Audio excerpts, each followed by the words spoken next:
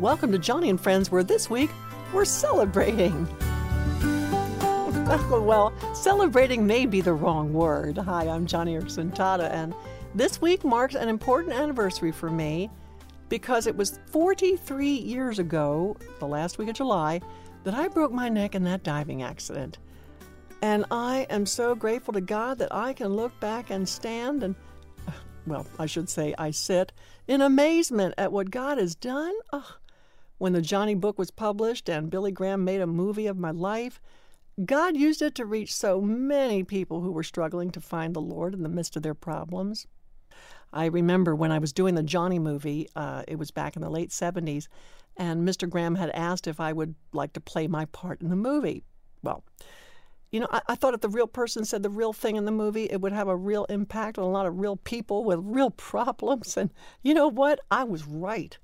The thing I did not bargain for, however, was that I was one of those real people with problems. Let me explain. You see, there was one scene in the Joni movie where I was lying face down on a striker frame. It's kind of a flat canvas sandwich on which I would lie in one position face down for a few hours.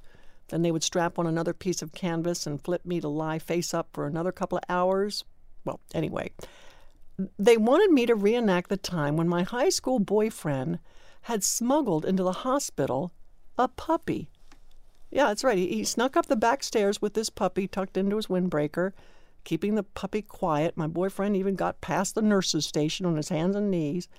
When he came into my room, I was lying face down on the striker frame, and I remember when my boyfriend lifted that little puppy up to my face, that cute little thing started licking my cheek. Oh, I mean, back then, after being stuck in a hospital for months, it was just one of those times that God used to brighten my spirits. Anyway, the movie people thought this would be a great scene to reenact.